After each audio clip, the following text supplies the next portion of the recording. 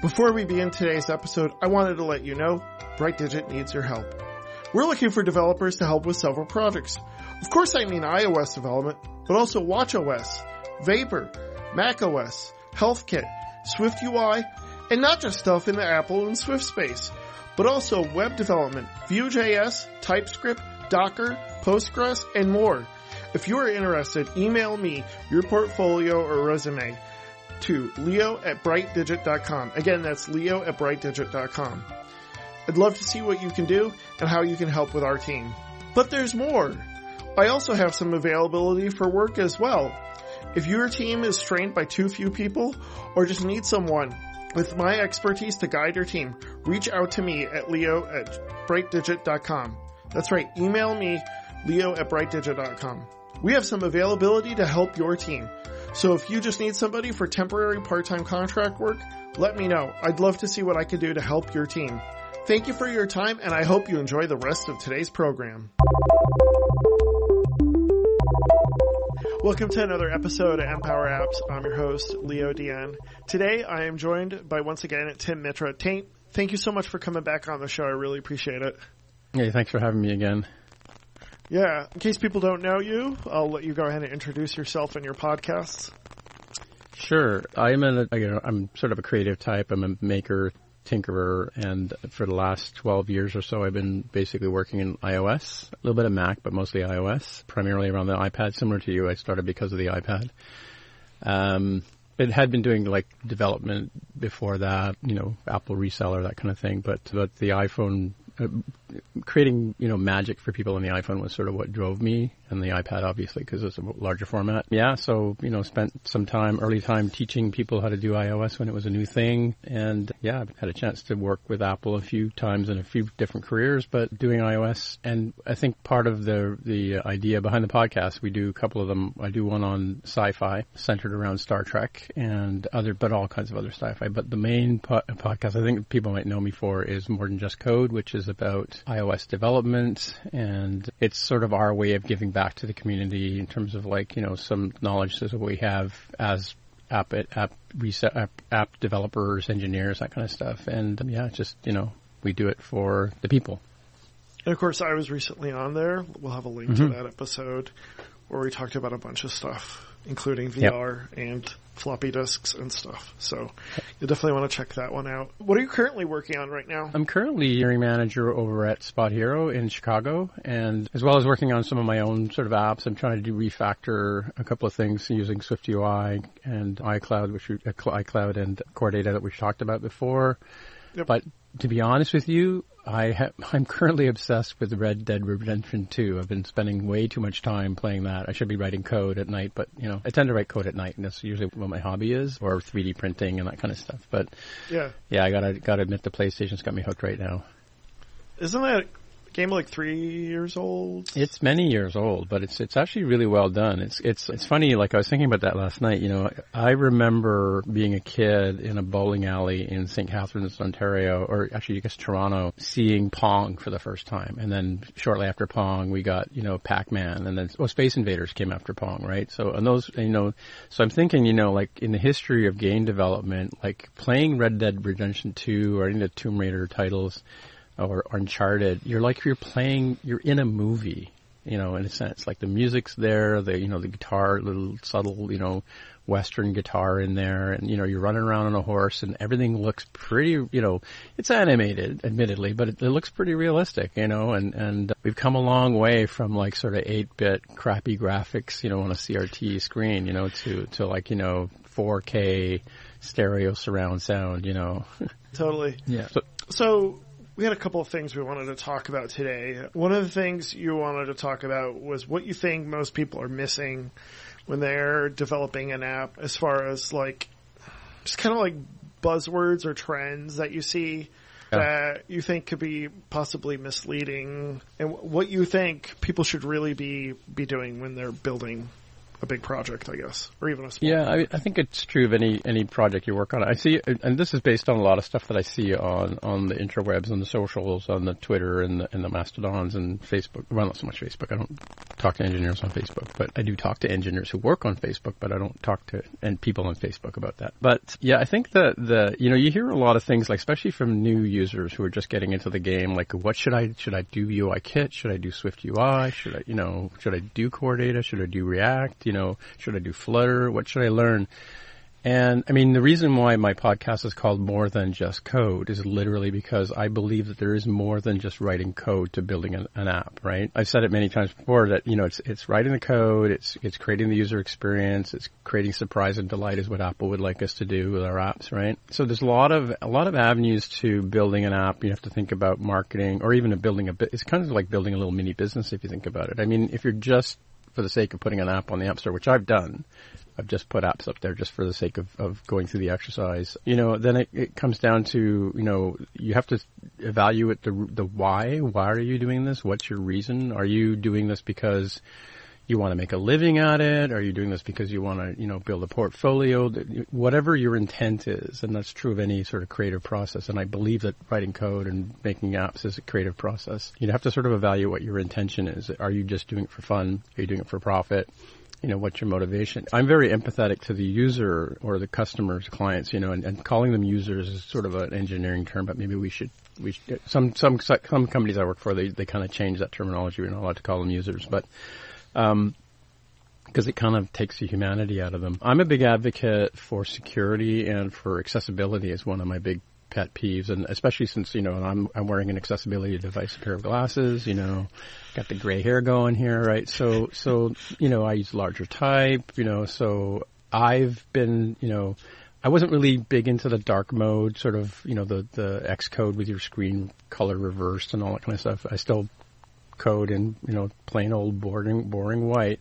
But I like at sunset that my devices all switch to a dark mode, right? I've gone through all my websites. I've added dark mode to the website so that, at that time of day, everything switches and that kind of stuff. But I think one of the biggest pieces that I find missing in a lot of teams and a lot of apps is that there's a very large percentage of the world that have some sort of impairment in terms of either visual or auditory or, there's, even as you get older, we all get to a point where we need some accessibility devices. And I think that's a huge thing that's missing in a lot of apps. And of course, there's also the other side of the argument that you hear a lot about is testing, right? About writing unit tests. And it's funny because I saw a tweet on the weekend and from a friend of ours, and I said, I thought we were developing apps, not, delivering tests, right? Because it seems to be there's a lot of emphasis on, is it testable code? Are we using MVVM simply for the sake of, the story that it's easier to test? Or are we doing that because it's a good architectural pattern? I think those are questions that people need to ask themselves. But I remember something, I think it was Brent Simmons said once about one of his apps, is God, don't look at the code under the hood. The app looks great. People love it. It ships, it does what it needs to do, but please don't, I'm embarrassed by some of my coding decisions, right, over the years. And there's a few people friends of mine Mark on our podcast has seen my code and he shakes his head a lot. But, the reality is, if it, and we talked about I think we talked about on our show the other day about the 80-20 rule where, you don't have to focus on perfection. You should focus on progress. Yep. Right. And, sometimes you just need to ship a product to get it out the door. So, the 80% of the work is done. Let's get it out there. Let's see what happens. I think I've been fortunate to work on teams lately that have a good quality assurance group, right? People whose specific job is to just test the apps, do the dumb things that the users are going to do. I'm always amazed, I always tease my QA people that stop breaking my app, right? I wrote it, it's fine, it works, right? Stop finding the edge cases that make things a grief. But I think that, and it's funny because I've talked to a lot of teams where, I was doing the whole interview process for 18 months and a lot of teams are, I said, who does your QA? Well, our engineers do the QA themselves. Bad idea. I think you need to have an impartial person who doesn't necessarily understand engineering, who goes in and actually tests the device, the app. to find the weaknesses. One of the things I see benefit of QA is like, I don't know, especially if it's a pretty big app, I don't know every nook and cranny of that app. Like, I don't know, oh, this was supposed to do this. Oh, I didn't know that. Like, I could develop something according to what I think it's supposed to do, but I might not know what the user expects. And I think that's like a big problem as far as like, the difference between QA and unit testing. Like, whereas unit testing, it's just like, oh, just make sure my code runs the way I expect it to. But sometimes what you expect is not what your user or customer expects, right? Yeah, and the unit test just proves that your logic is sound and that you know, it responds well. And there's also automation testing. I think that's a lot of something that people should consider as well is you know, what happens if I log in repeatedly for 10 minutes or something like that? You know, those kind of, that's where automation happens, right? And that's what, I mean, and the other thing too it's challenging as your point about QA is, you know, I just transitioned to a new team. So it's a mature app that's been developed for a long time. And I did the same thing when I joined the bank back, you know, 6.5, 7 years ago, coming into a code base and nooks and crannies. I mean, like, there are parts of the banking app that I never looked at in the 6 years I was there, right? I know. I just know there weren't, right? Right. So it's difficult to sort of transition into a new team where the app is mature. And I think that may be a challenge, something that people should consider if they move to a big group, right? It's nice to have greenfield development where, you know, we're all only working with Swift UI and we're only working with the new stuff. That's nice. But the reality is, you know, in a lot of cases, you're supporting older devices. You're working with, you know, design decisions that may have worked a while ago, but don't work anymore, kind of thing, right? So, yeah. Excuse me. One of the things I was going to say is, as far as testing, like, I think there's a divide in the community when it comes to the difference between like solo apps and apps that are built with large teams, because I feel like there's kind of two sides that are like talking a different, like almost like a different language, where it's like, where you say, oh, like, don't look at my code, it's horrible. Like, that's fine, I guess, if you're a solo developer, but if you're on a big team where like several people have to manage it, that's where having testability is even more important, I guess. You know what I mean? Well, yeah, coding standards too. I mean, like, you know, you have to agree on, I mean, the biggest challenge of moving to a big team, especially as an individual engineer, is do you understand the requirements for the team? I'm not talking about the acceptance requirement for the ticket. I'm talking about, you know, are we running things like SwiftLint? Are we, you know, cause we used to, before SwiftLint came along, we used to use there was a Clang something or other we ran in Xcode to clean up our Objective-C, you know. Are we leaving, are we, bringing up all of our declarations and methods? Are we not using extra white space? Because white space makes it readable as a human, but it's not, as a team, maybe we decided to get rid of that. You know, we don't want everything tightened up and less lines of code, as it were, because white space counts as a line, right? But, and then, you know, are we using, like, I love I guess they're called Codico now, the Ray Wenderlich folks, right? They used to publish, and I think they still do publish a Swift rules, sort of Swift guidelines. They used to do an Objective-C guidelines as well, right? And it's sort of, the team can look at those recommendations and agree. And then what's the one from Realm? Is it SwiftLint? JP? He wrote Swift format, I think. Swift format, that's what I'm thinking of, or Nick Lockwood is Swift format, Realm is SwiftLint, Right, yeah. So between the two of those, you know, there's sort of and you can accept their suggestions as your rules, or you can use them as guidelines, as I said, right? And then your team can decide whether you want to do them. And what's nice about those automation and you can customize them. Yeah, and these are part of your CI, your continuous integration, continuous development. You can have those as scripts. You can either run locally on your machine, or you can have them on your build servers that run the things and reject your PRs based on that. And Danger is another important tool, I think, that is really nice. That, you know, it's like an extra engineer looking at the quality of your code, right? So with the rules you put in Danger, right? Yeah. Have you heard of StringsLint? Speaking of accessibility. No. So StringsLint it makes sure that you use string dictionaries and localization for all the strings you use in your UI. Oh yeah, language support's another important one, yeah. Yeah. which if you're interested in accessibility and localization, we've done episodes on that. Definitely check out Cool, yeah, I'll have to check that one out. Yeah. Yeah, because I have an app, and it's like I want to make sure all my strings aren't just because when you first start, you'll be like, oh, I'm just going to write these strings in code, but then eventually you could start it'll warn you and say, hey, you should probably put this in a string dictionary since it's in your UI. So I highly recommend checking that out. Yeah, I mean, I've always used localization in all of my apps. My early apps were like supporting 8 languages. One of them was supporting 14, which was just crazy, but. Yeah, but it's important. I mean, like, it's not English speaking people and people who read, left to right. I have to think about that for a minute. We're not the only people using your app, right? So that's another important consideration, and obviously a market too. I mean, Canada is like a tenth the size of the United States in terms of market, but then China is 10 times the U.S. or 100 times the U.S. I think, right? Right. So. Right. And it's funny because I worked in Canadian banking, and obviously Canada, our 2 official languages are English and French. Right. The majority of us speak English. I mean, sorry, French people, but I'm sure in some provinces it's, very French, and some are one province is fully bilingual, right? But, so you think, okay, well, I need to add English and French into my app, right? Well, we didn't realize was a very large percentage of our users are Chinese. Right? Okay. So we in the banking app, we added English, French, and then we started adding Chinese, and that sort of got, a lot of people. I mean, there were even people in Quebec who are Chinese whose fallback language is French, not English. Right? So these are things you sort of, that come up in especially in larger apps. I mean, I think I was going to go down this one rabbit hole was that, the banking app was used by 6 million people a day. Right? Like, that's huge numbers, right? In terms of people who's using it, right? So, I mean, all the more reason that be accessible, support accessibility, dynamic type, and that kind of stuff, right? Do you think one thing you wanted to talk about, and this gets into other cultures, other languages, is multidisciplinary engineering? What does that mean, I guess, and how do you think that's helpful? Did I put that down there?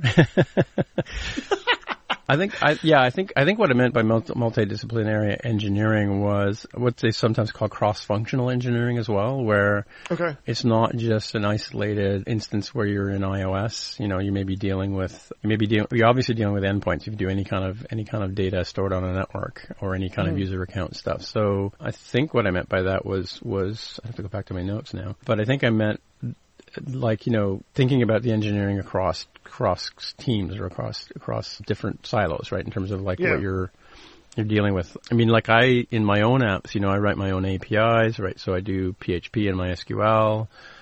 So you need to know those things. And, then if you've got Android support, you might need to know Kotlin, or have somebody on the team who knows Kotlin, right?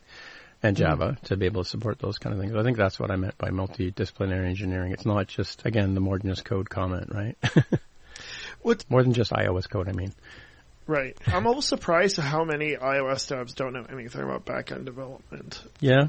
But, it kind of makes sense if that's all you've been doing. But if you were an iOS developer, or let's say, I was an iOS developer and I asked you, hey Tim, what should I do? What should I learn if I wanted to branch out more? What would you recommend being the first step?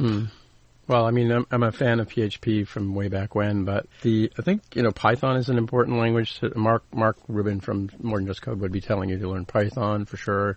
That's, I think, his favorite language. I mean, there's things like Go. Go is used a lot in back-end work these days. Node.js is another important one. Yeah, I was going to say Node, TypeScript, because that opens up a whole world. TypeScript is sort of built on top of Node, or it's built on top of JavaScript, yeah. Right, yeah. But anything like that where you can open the whole world of web to you would be super useful. Obviously, I'm a big fan of backend. Vapor. I was listening to your show with Sarah the other day. Swift. So, that's an option. But, I think that's good for teaching you how to query a database or how to build a REST API. But as far as learning another language, I think JavaScript, TypeScript would be super helpful because then you can do all sorts of stuff on web pages and things like that. I think it's very important to understand the contract between yourself and the back end too, right?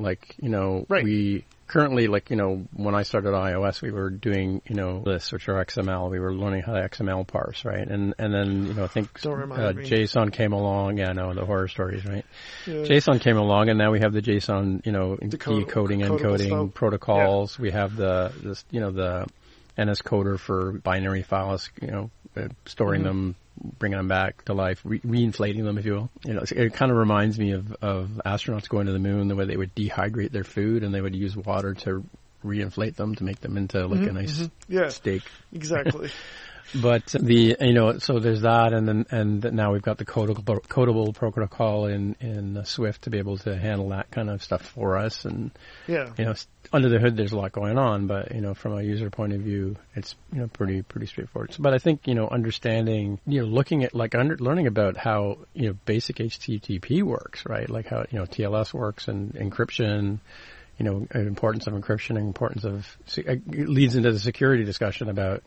Making sure that you're talking to your back end correctly. You're not, exposing secrets. You're not taking a user's password, for example, and passing it around as plain text. Bad idea. There are all kinds of different things that you can do there to sort of wreck somebody's day, right? I shudder every time I hear one of these new, so-and-so has been exploited and so-and-so's, change your passwords on this thing and, it's getting old. It just scares the heck out of me, right? How do you think project management fits into this as far as, like, taking a step back, we talked about helping developers learn, but, like, as far as if you're managing a team, like, what do you think is the role of a project manager? What do you think they're missing out on? Yeah, it kind of it depends on the company as well. Like, because the different definitions, like larger companies like a bank would have like that broken down into 4 different roles, whereas a smaller startup might have it like all compacted into one. But I know of an engineer here in Toronto, pretty successful solo developer who uses project management tools just to keep himself on the straight and narrow. And I've thought about doing that, like thought about using tools like Trello. Like at Codica, we use Trello for managing our projects, but also Jira. I'm a big fan of Jira. I mean, not a huge fan. I mean, it's the tool you use. I know a friend of mine who's on Mondi.com who's shaking his fist at the screen right now. But, it's just a matter. I think it allows you to take, and it's part of sort of agile flow that you want to basically take. My agile joke, by the way, is how do you eat an elephant? One bite at a time, right? So basically take any large complex job and you break it down into smaller chunks, right? And I think that's what Agile does. And if you're using a tool like using something like Confluence to document what the ticket's about, take the actual tasks of what you're going to put together in terms of an app and break it down into those steps. What do I need to do first? What do I need to do second? Is there a dependency here and there? So tools like Jira and Trello help you sort of organize all the pieces. Like I think you were mentioning about, Ulysses as an example. I think my friend Tammy is a big fan of Scrivener for writing, right? Writing stories, writing novels, writing, whether it's a short story or a long story. Yeah, you have to break it down into pieces. It's way too overwhelming. But you need to gather all your bits and pieces into like a sort of a treasure box and scrapbook them kind of thing. And I think I think Ulysses calls it a material sheet. I think that's the term they use. Yeah. Yeah. So, and Scrivener has a sort of sketchboard kind of place where you collect all the bits and pieces that are going to make up your story, your storylines, your character developments, and that kind of stuff. Yeah. But I think taking those same sort of kind of criteria, I do the same thing in my artwork. I break it down into what has to happen first. I need to gather the supplies. I need to, have the stuff ready to go in order to basically get the project from one place to another. And I think that's the same thing is true with any kind of mobile development or even websites is you need to break it down into small pieces. And maybe this is something that a young new developer can think about is like for instance, I have an app like a tutorial on using Touch ID, right? So I want to use Touch ID. Hey, Leo, I want to use Touch ID, right? Well, what do I need to do first? Well, first of all, I need to have some sort of app that requires login, right? And so then I have to create a login view, and then I have to create, then I have to be able to handle the username and the password. And as I said before, you don't want to handle that in plain text. So now you need to figure out a way to obfuscate the input from the user, and then you need to have a way to talk to, maybe you want to store something in user defaults. Keychain. Okay, that's fine. Maybe I want to use keychain. So then I have to go and learn about keychain, and break down all the pieces that you need to do in order to facilitate getting to the point where you can actually add Touch ID to your screen, right? Yeah. So, and we should probably talk about yak shaving at some point too, but, the idea is like, you have a complex task to do. And one of the things we did early in the days was when we were writing our iOS stuff is, we weren't the experts on it because I don't think anybody was in the early days, right? So one of my juniors' jobs was to just scour the web for a solution that's already been written. Has somebody already written something about this that already does this thing rather than trying to invent it yourself, right? Like one of the things about security is don't try to invent your own security. It's already been done. It's already been proven. There are best practices, you should probably check that out, right? Rather than trying to do it yourself. But yeah. Do you use, so I pretty much, I think I've mentioned this, I don't know, but I use like a spreadsheet to keep track of my to-do list. But when I have individual repos or projects, and GitHub has this now, GitLab has like their little Jira Trello thing, and then I'll put those individual tasks, and then I'll organize those into a Trello board of some sort for like projects, coding projects, so to speak. Yeah, I just want to show you here on my phone. I mean, so, like one of the things I do so here, like for instance, I've started using my, I don't know if you can get the clear shot of this. It's too bright, I can't see it. Too bright, there we go. How's that? There you go. Right, so you can see that, I've got user stories, and I'm using the notes feature to make little checkboxes. And this is just a simple, I wrote this, in terms of what I want to refactor in the app, is I broke down what it is I want to do, and just using the Notes app. I mean, like, you don't need to have Jira or Trello to start, like you said, you can use a spreadsheet, you can use a simple note-taking app, right? Piece of paper. Right. Back of an envelope, literally. Right. Well, and there's something nice about that because then you don't have this feeling of, oh, this is permanent, I need to save this. Because if it's on paper, it's like, okay, I copied it over, I'm done processing it, I can throw it away. One of the things you wrote down is domain-driven design. What did you mean by that, Tim? So this is something, it's interesting, it came out of our work at Spot Hero, our previous CTO, I think he introduced the idea, I'm not sure, apologies to people at Spot Hero if it wasn't his idea, but there's a book by O'Reilly called Domain-Driven Design, and the idea behind it is, one of my favorite things about it is this thing called Event Storm, where you look at the business logic of your process, right? And you kind of break it down. You break down the using an Event Storm, you break down the sort of processes that go into sorting out a business thing. Think of a business like, what would you do? Like maybe a pizza delivery service or something like that, right? Okay. So you'd have different parts of your organization. One is, there's going to be an order taking system that's going to, describe all the orders, all the parts that make up a good pizza, right? And then you've got your kitchen staff that are going to get the orders, read what kind of pizza the person wants. Somebody's going to have to prepare the dough. Somebody's going to have to put all the pepperoni and the cheese and the sauce on it. Then there's the oven crew that's going to have to put it in the oven, turn the heat, obviously heat the oven up, right? Put the pizza in the oven to make the pizza. There's going to be the team that, after the pizza has been made, puts it in the box and hands it to the driver, with the order number on it, for example. Then there's going to be a cleanup crew who has to go in and clean the plates and clean the utensils that were used to make the dough and to make the pizza.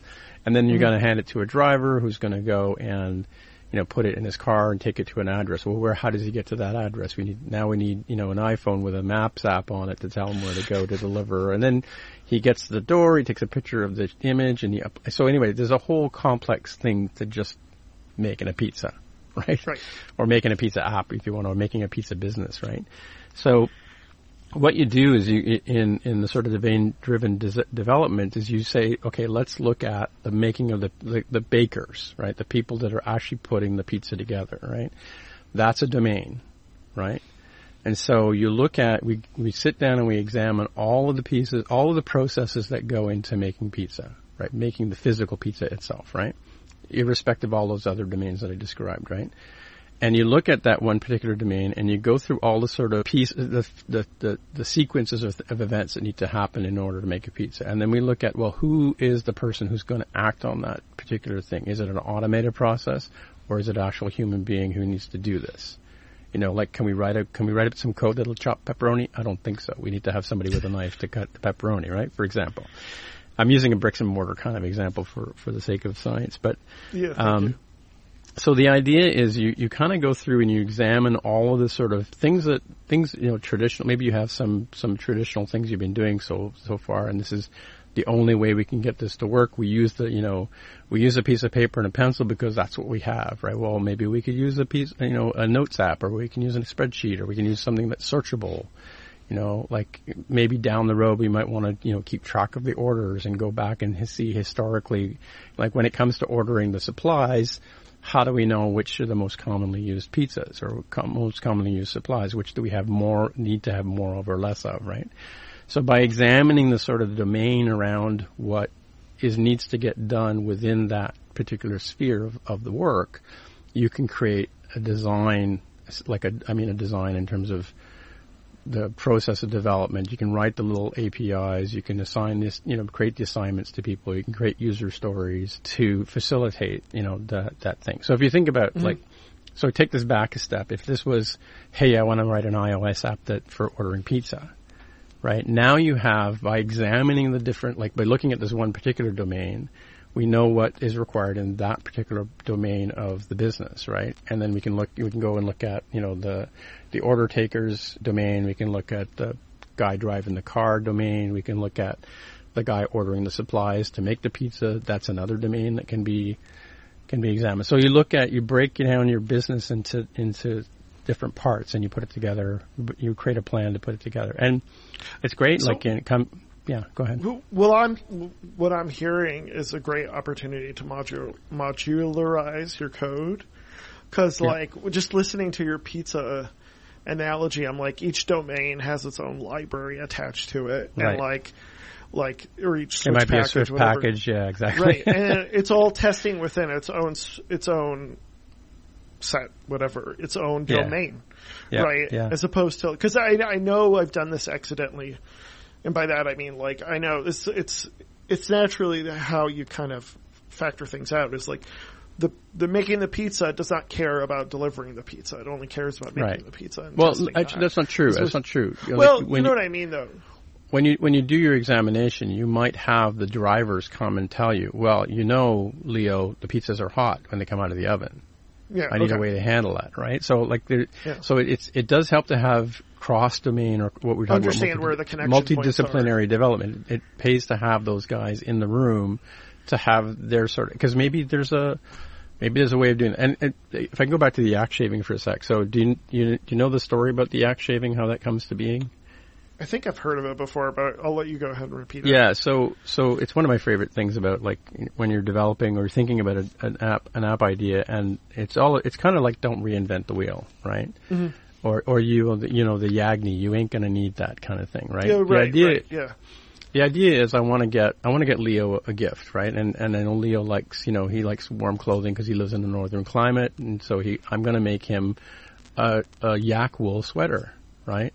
Well, in order to make a yak wool, it's kind of like the pizza story I just told, but to make a yak wool sweater, I need to have some yak wool, right? I also need to know how to knit, right? So to make a sweater for Leo kind of thing. So, first of all, I got to go and learn how to knit and develop that skill. But in the meantime, I need to get this yak wool. Well, how do I get the yak wool? Well, I need to go to the store that supplies the yak wool. Well, maybe there isn't a store that makes the yak wool. Maybe I need to figure out how to make the yak wool myself. Well, then I have to go and explore how to make wool, right? And then, how to spin it, how to turn it into yarn, how to, to make the and put it onto a spool so then I can, knit it with my knitting needles kind of thing, right? Well, okay, but where do I get the supplies for the wool, like the raw fiber that makes the wool, right? Well, I need to go and get that from a yak, right? Well, in order to convert the yak into the yarn, I need to figure out how to shave the yak, right? And then, well, I don't have a yak here in Toronto, and maybe I don't think you have one in Lansing, Michigan either. Maybe no, so we might have to go to a zoo, country, or might have to really. go to might have to go to Tibet or something. I don't know. Sorry, Tibet, if you don't have yaks, but you have to go to Tibet and figure out how to get a yak and grow it and feed it and, make it happy and keep it well enough that it'll keep you in supply of yak wool or yak fur, right? And so the idea is rather than thinking I need to, find someone who already knows how to do the yak wool, make the yak wool, get them to come and do it for you, or don't look for Swift packages, look for Cocoa Pods that do the part of the app that you don't need to do the heavy lifting on. I mentioned before, don't try and write your own security, right, stack. You want to basically use a known security stack to do. Keychain is one example of a security stack, right? Right. I'm waiting for Apple to come and fix security for us. But yeah, I think that the yak wool story is an old computer fable or parable about, not trying to build it yourself, right? Yeah, exactly. It was funny because before the recording we were talking about that Facebook article. Yeah. And if you read that article, it's like There's they built everything everything themselves, and it tries to come across as victorious, but it doesn't sound like that's necessarily the case. So, yeah, I totally agree. Cool. So before we close out, I wanted to talk about Apple rumors and history. Because we've been hearing a lot of rumors about a new piece of hardware, which, let me see. Well, we always, I want to correct you and say every year we hear about a new piece of hardware that's coming. Right, yeah, that's true. We're still waiting for the 16 gigabyte white Apple car, right? Yeah, that's right. This might be out. If it's out after it's been announced, which is a possibility, we might have to cut this part, but we'll see. So it won't be out in March, trust me. You don't think so? No, I don't think so. You don't think it's going to be the March event thing? Okay. No, it sounds like a WWDC thing. I was listening to Jim Dalrymple and Dave Mark talk about it on their show the other day. I think that's a good call. It's probably going to be a WWDC thing. And I was talking to Daniel Steinberg on Mastodon about it. It's probably going to be like the central theme of WWDC, right? This year it's going to be all about this device we're talking about, right? We're all going to be using Reality Kit. Yeah. So, did you listen to ATP at all? I didn't. No, I didn't. I listened to it a couple of weeks ago when they talked about M1s, but I haven't listened, or Mastodon, but I haven't listened since. Okay. Yeah, I mean, they did a pretty good job talking about how rumors and new platforms typically go, and the story with the iPad, the story with the Apple Watch, and how it was rumored and what the market was at that time. I thought they did a great job talking about how these XR glasses are going to fit into it, Pro Reality Pro, Deluxe, Max.com. But Ultra. You've got Ultra. Yeah, sorry, I forgot about the new one. Ultra. They still haven't done Deluxe. I'm waiting for Deluxe. Looking forward to that. I don't think Apple does Deluxe. They don't do Deluxe? Okay. No. Not yet. Never say never, right? Yeah. So, I mean, it seems to... We talked about this on More Than Just Code. Yeah. But my big whole thing was, I don't see the market for it, especially where Apple is at. Yeah. Especially with games and business being the two leading. They want to do Microsoft Teams with VR, or they want to do games with VR. Right. Apple's not very good at either of those markets, and it's kind of troubling trying to figure out where they're trying to position this. Well, what's kind of your thoughts on it? Well, I want to take apart a couple of things you said there, right? One thing about Apple not being very good at insert thing here, right? Yeah. And we talked about this on More Than Just Code many, many times, but I honestly believe Apple leads from behind, right? Apple, if you think about it for a minute, right? Apple has done some amazing things. They've turned the world on its ear with the iPhone, the iPod, all kinds of different things. But Apple, generally speaking, doesn't innovate. I mean, they innovate, but they didn't innovate the idea of something every single time, right? They're never the first. But they're generally one of the best, if not the best, right? Because they take the time to look at something, work out all the sort of kinks that they can see. I mean, there's always loose ends and there's always kinks, and there's always going to be 10% or 20% of society's not going to be happy with what they've done. But or think it's too expensive, but yeah. Well, yeah, given it's too expensive, he said the guy with the Ultra watch on, right? But,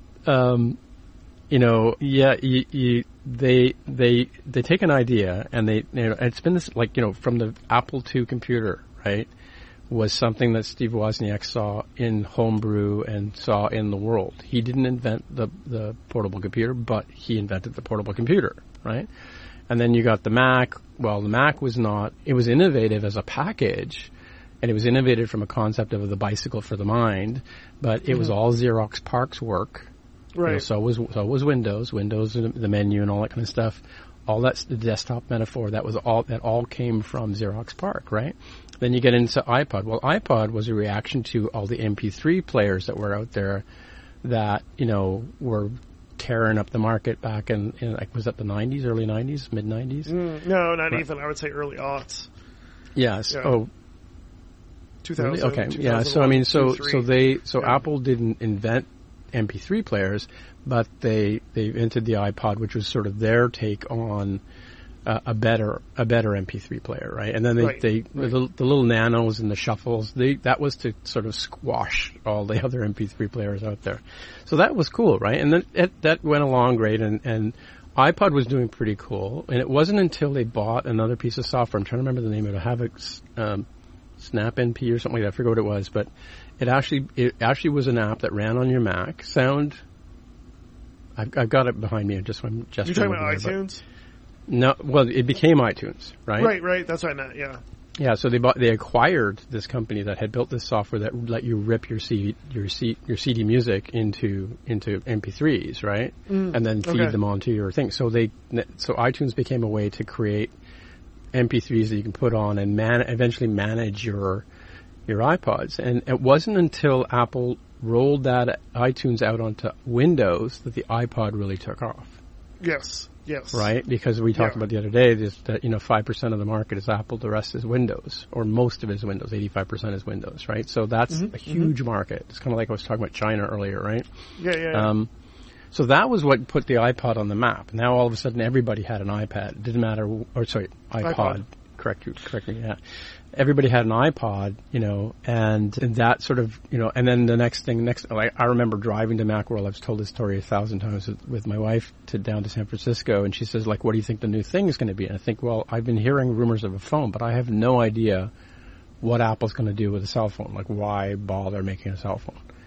Right. And then it turned out, well, okay, it's not just a cell phone, it's a phone, it's an HomePod, it's, or it's an iPod, right, and it's an internet device, right? As the famous. The classic three things, yes. Yeah, the three things. One more thing. There's three things and one more thing. But, so that became that sort of tipped Apple on its. I mean, so as you go through every sort of thing think about anything that Apple's done, other than Apple Silicon. Well, Apple Silicon was kind of like AMD's technology, right? Is it AMD that makes the ARM? ARM, sorry, ARM. That's what I'm thinking of. Thank you, ARM. It's ARM technology, right? And even the multi-touch device that we have on our iPhones and our iPads, that was invented by somebody else as well, right? So Apple's good at putting together a synergy of ideas in such a way that it makes sense to the majority of people. It improves the quality of their life, which is why people buy Apple stuff. They don't buy the gigahertz. They don't buy the megawatts. They buy. Very much so. Yeah. This makes me feel good, right? Yeah. And Apple cares about me feeling good, and looking good with my Ultra watch on my wrist, which looks really sexy, right? It does look good. I just upgraded. Speaking of which, I just upgraded to a Series 7 from a Series 6, I think. Yeah. And the watch size, I'm just like, oh my gosh, I can't, because I went from 40 to 45. Oh, the smaller size to the bigger one, yeah. And I'm like, I couldn't even imagine going into an Ultra. So it's actually not that much bigger. It's thicker. It's heavier, right? It's thicker this way than, and it took a while for my wrist to get used to it, but physically, size-wise, what I love about this is, for me, I'm always nervous about cracking the edge of my phone on a brick as I walk through a doorway, right? Well, this has got a titanium ridge all around it, right? Yeah. And for me, the big selling point for me is the one button to get activities going. Oh, nice. The activity button, I think it's called that. Yeah. No, I know exactly what you mean. To be honest with you, I wear a watch every day, but watch is not my thing. I mean, the Watch OS was a real disappointment. WatchOS 1.0 was a real disappointment, right? So Yeah. Going back, talking about the headset, like, okay, like the one thing that... So we're talking about VR goggles. I don't think we've actually said that to people. We're talking about the VR... some sort of reality AR, that's VR. Just want to be clear to people. So one of the points I made on ATP was that, like... And we're talking about these guys here, the augmented reality device. Exactly. It'll look exactly like that, yeah. It's going to be exactly this. Yeah. The one thing they said was, like, multi-touch was a big killer feature of the iPhone. Yeah. That made it more like, okay, now I see why this is such a big deal. Also the biggest downfall, because, I mean, have you ever tried to type on an iPad? Yeah, why? Well, because, I mean, like, why did they have to make a keyboard for it if it was so good? Like, I have... Right. You know, I have the Magic Keyboard here, and I love it. Well, I miss that. I mean, I miss tactile. I mean, there is benefits to how BlackBerry did it, but in any case... Well, I don't know. You know, it's good and bad. I mean, yeah. Well, but I think that's the thing is, like, the iPhone, even with multi-touch and losing a physical keyboard, like, they way overcame with the snappiness and the great UX. Lately, the autocorrect is awful. What's that?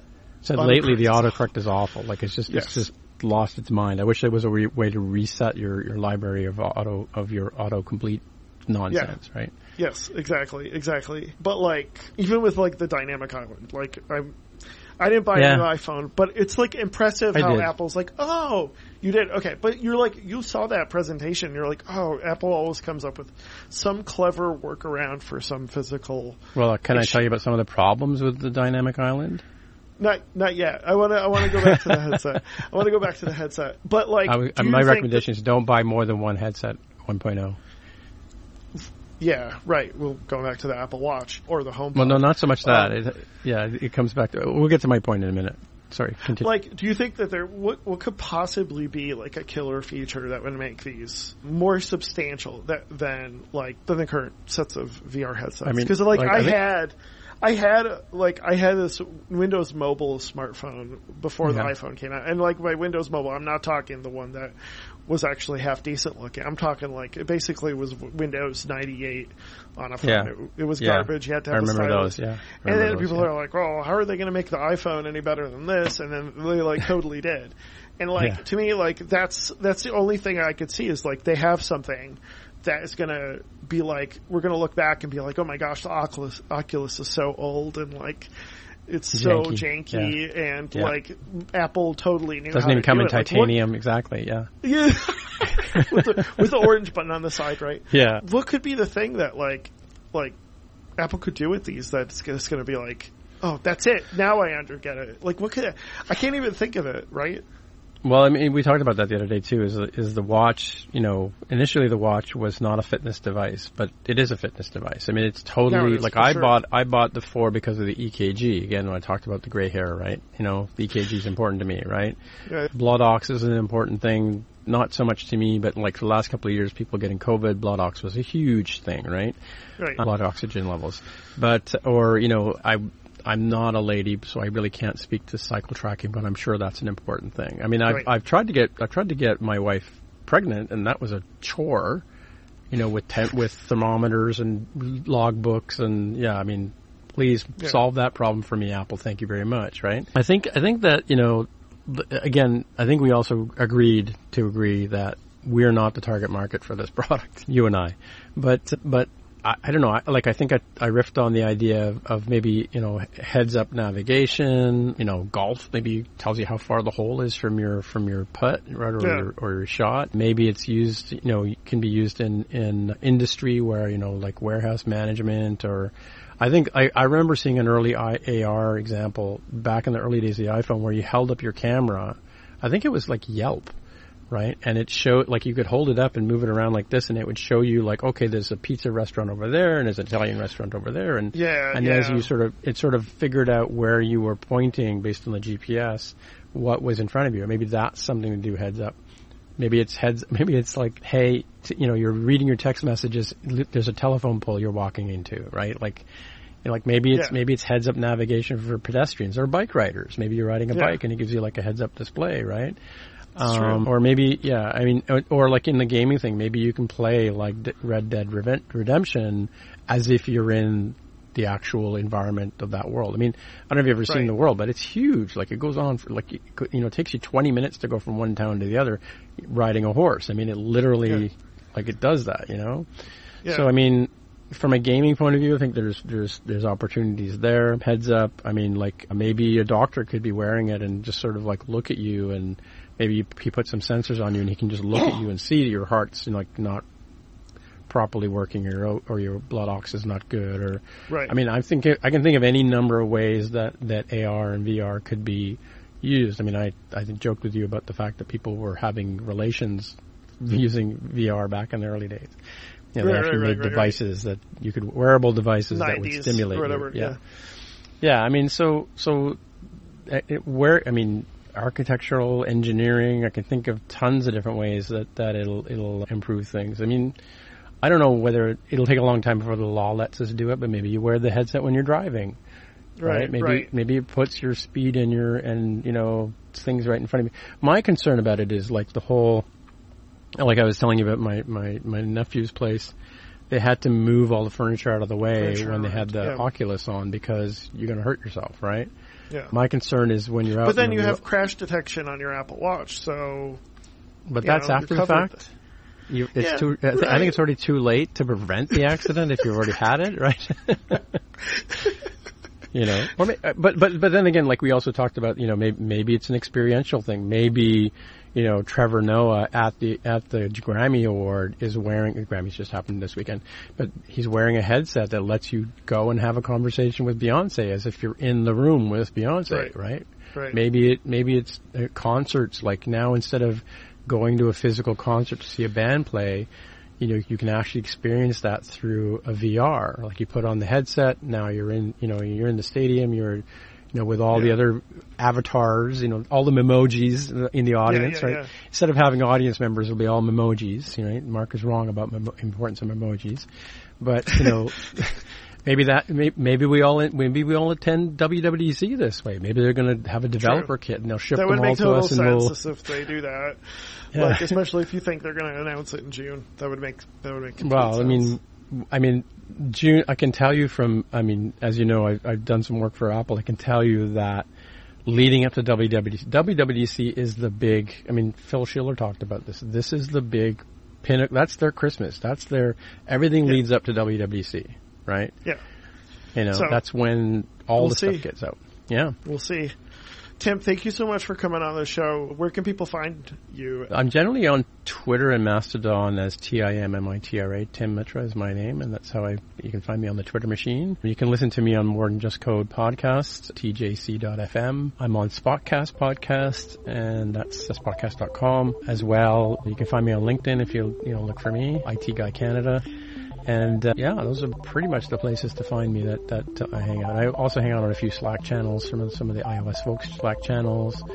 We have a Slack channel for our own podcast as well. And I also work with the folks over at Codeco, so I'm one of the technical editors and sometimes writer over there. So you can find me on the Ray Wenderlich Codeco forums as well. Thank you so much, friend Tim, for coming on the show. I really appreciate it. For having me. People want to find me online, I'm at Leo G. Dion. My company is Bright Digit. Take some time to like and subscribe if you're watching this on YouTube. This is a podcast. Please put it in a review, and I look forward to talking to you again in a couple of weeks. Thanks for joining us. Bye, everyone.